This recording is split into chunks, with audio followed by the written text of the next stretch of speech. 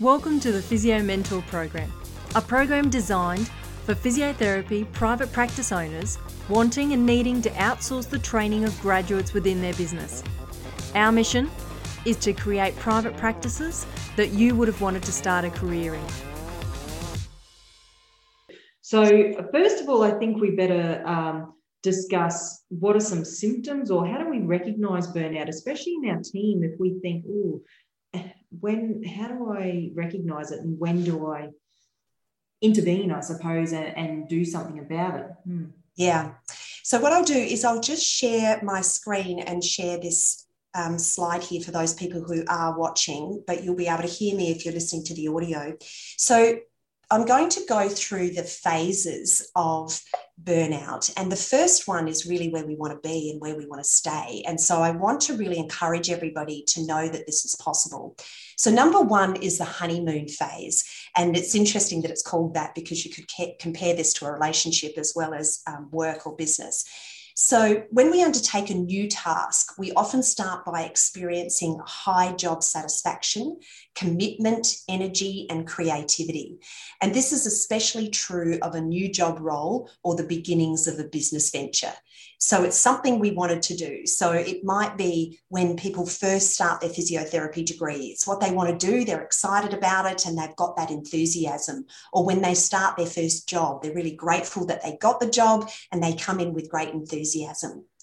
In this first phase of burnout, you may begin to experience predicted stresses of the initiative that you're undertaking. So it's important to start implementing positive coping strategies, such as taking practical steps to support your well-being alongside your professional ventures. So it's this stage right at the beginning that we want to make sure that we have balance, so that enthusiasm for this new venture doesn't mean that we become all or nothing. That takes me back to that personality type that I'm talking about, that I certainly am. I have an all or nothing personality. And if you think about getting through a physiotherapy degree or a medical degree, my eldest daughter is fourth year medicine, you kind of need that all or nothing personality, because otherwise you're not going to actually have that willpower to stick at it. You would give up. So when we have an all or nothing personality, we need to make sure that we can be all or nothing in both when we're at work and when we're at home, so that we can become present when we actually stop working and switch off, so that we don't continue to think about it and we're just too all or nothing about one thing. And often that thing will be where we feel like we get the most validation, which can be our career. So the theory is that if we create good coping strategies at this stage, we can continue in the honeymoon phase indefinitely. So I'd love to set that goal for you all, is that you find your way back into the honeymoon phase if you're not there.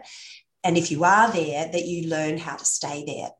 So these are the symptoms of the honeymoon phase: commitment to the job at hand, free-flowing creativity, high productivity levels, job satisfaction, readily accepting responsibility, sustained energy levels, I would actually highlight that one, and unbridled optimism. So that brings a smile to your face, Mel, because you can remember that and you probably still have moments of that. Yeah, and also I see this in a lot of graduates that start in private practice, probably in their first 6 months. I think they're still in the honeymoon phase. Yeah. So I'm interested to hear where you go to next, because I do see a shift and a change in them after 6 months. Yeah, great. You will identify exactly what's occurring over the next 6 months. So this is what happens next if we don't have this awareness of how to actually stay in the honeymoon phase.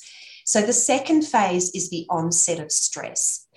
And it begins with an awareness of some days being more difficult than others.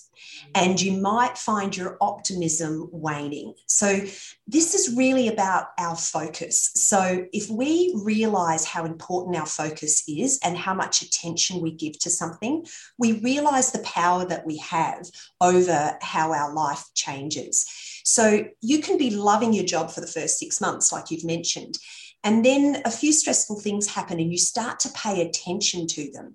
And it starts to become your inner dialogue, and it starts to cause you to feel negative emotions, which then reinforces the negative dialogue. And then suddenly you're in the loop of focusing on what you don't like about your career compared to what you do like.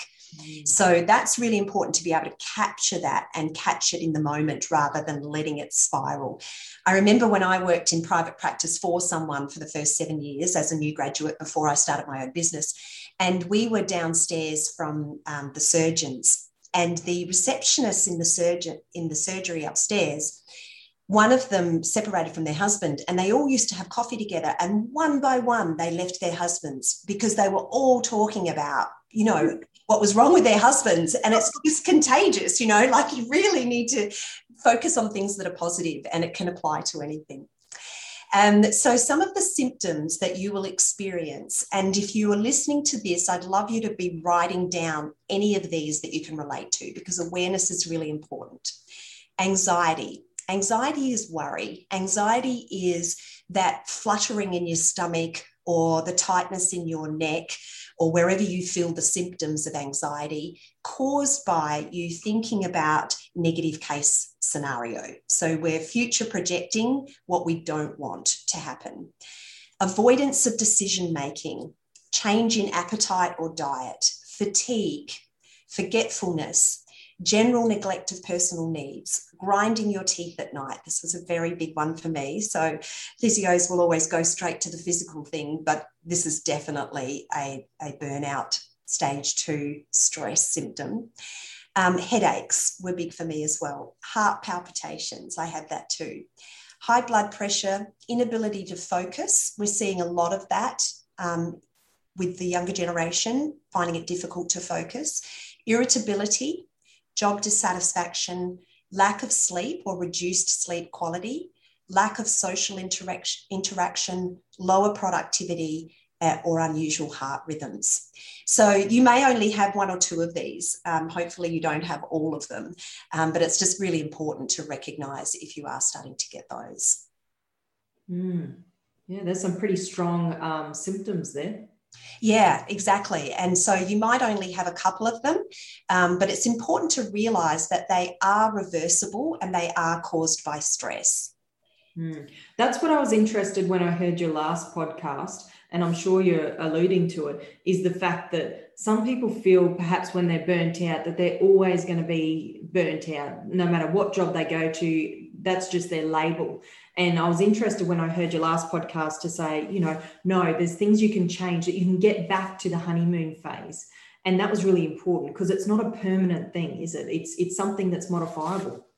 Absolutely. I think that that's the problem sometimes with medical diagnosis. As physiotherapists, we are diagnosing, but if we label something, sometimes it can feel permanent, particularly when we get further down and we start to use words like depression. I would say that 6 years ago, I was highly strung, and I thought that's just the way I was. And I thought it was the way I always would be. I'd been like it for 47 years. I probably wasn't like it, from 0 to 5. I think I started to be like it when I started school because I craved positive feedback so much. I liked being the top of the class. And if the teacher ever gave me feedback that felt like criticism, I took it personally. So I think that I became more and more stressed from school onwards, which I don't blame on anyone. I think that it's just the personality type that I have, which I think is really common in high level, professional careers. So number 3, the third phase of burnout is chronic stress. So this is when you haven't done anything about stage 2 and it starts to become chronic. And this is when you start to think that it's normal because it's not a new lot of symptoms to you. And so it becomes familiar. You will relate to this as physiotherapists because you deal with a lot of people with chronic pain. There is not a very big gap between chronic stress and chronic pain. So if you're a physiotherapist who also has chronic pain, it means you were in chronic stress for too long and it developed into chronic pain. So this is a marked change in your stress levels, going from motivation to experiencing stress on an incredibly frequent basis. You may also experience more intense symptoms than those of stage 2. So sometimes anger or aggressive behavior. So you might find that that is out of character for you, or if you've been in this stage for a while, you might realize that it's becoming more common. So I want you to not be hard on yourself about this and realize where this is coming from. Equally, I want you to be aware that if you live with somebody who has these symptoms, that maybe it's related to chronic stress rather than you just feeling like it's become part of their personality. Apathy is another way that we can go.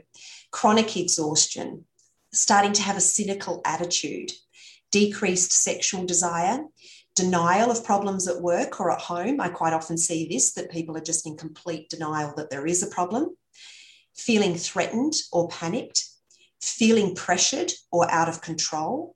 I started to have panic attacks when I was at the height of my burnout, and I couldn't explain them, and I felt like a failure and embarrassed about them, so I didn't really tell anybody about them.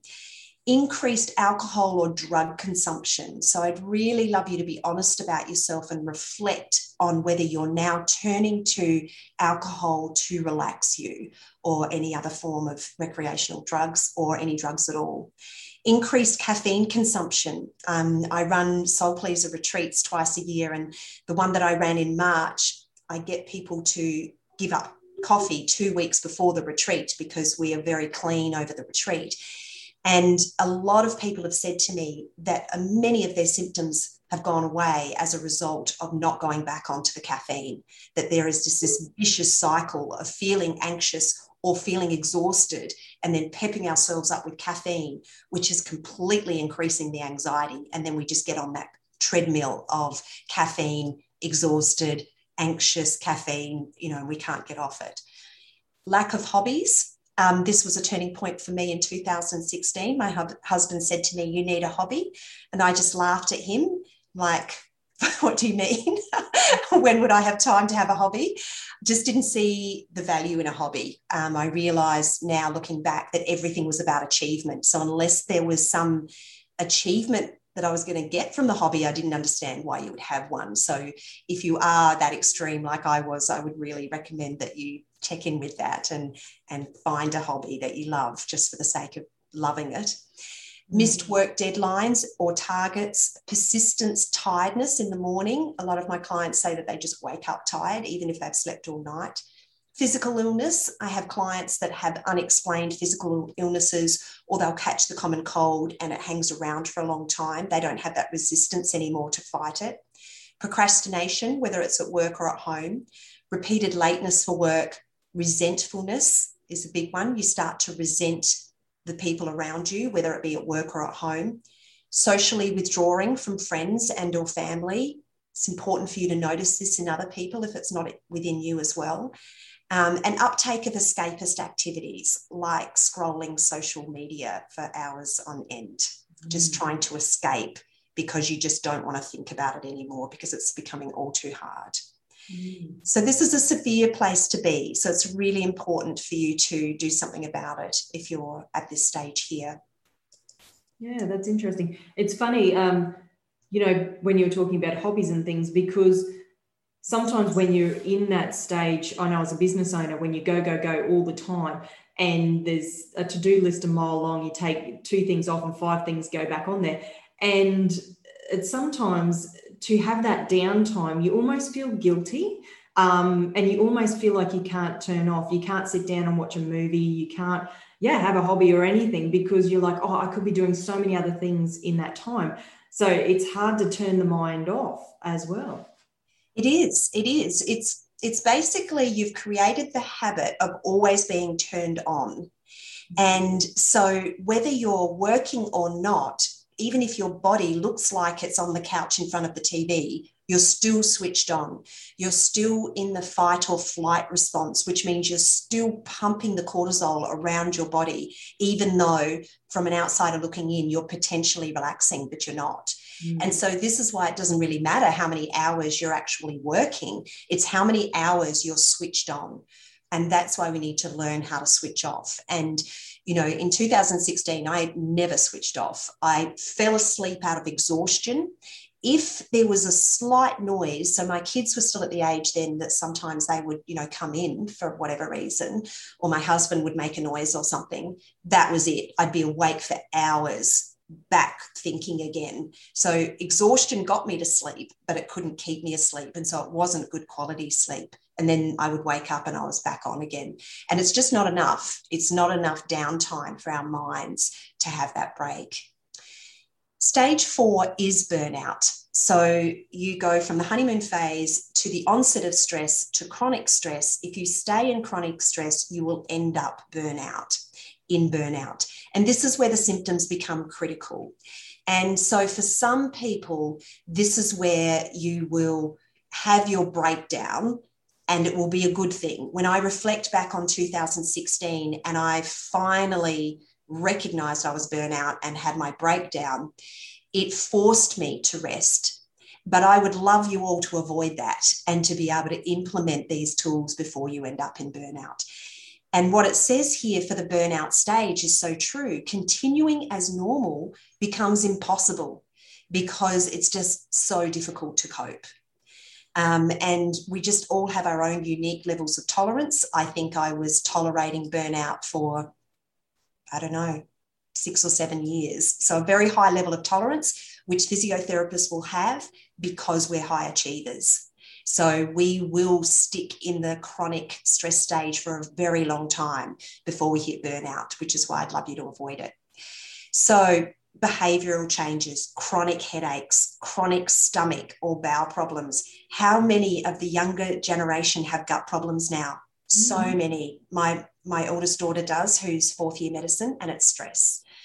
It's so stress related. We can do great things with food, etc., but there is a huge stress component. Complete neglect of personal needs. Again, you might only have one of these and not all of them. Continuation or increase of escapist activities, desire to drop out of society, desire to move away from work or friends or family, development of an escapist mentality, feeling empty inside. This is quite common, starting to lose that feeling of purpose in life. Obsession over problems at work or in life is a big one. Pessimistic outlook on work and life. Physical symptoms intensify, increase self-doubt and social isolation. So these are really important things to notice, and you want to act very quickly if you're in burnout. Yeah, very serious. Yeah. And then step 5, phase 5 is habitual burnout.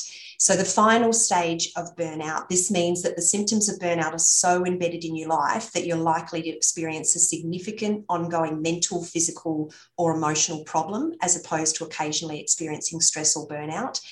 The common symptoms are burnout syndrome, chronic mental fatigue, chronic physical fatigue, chronic sadness, and depression.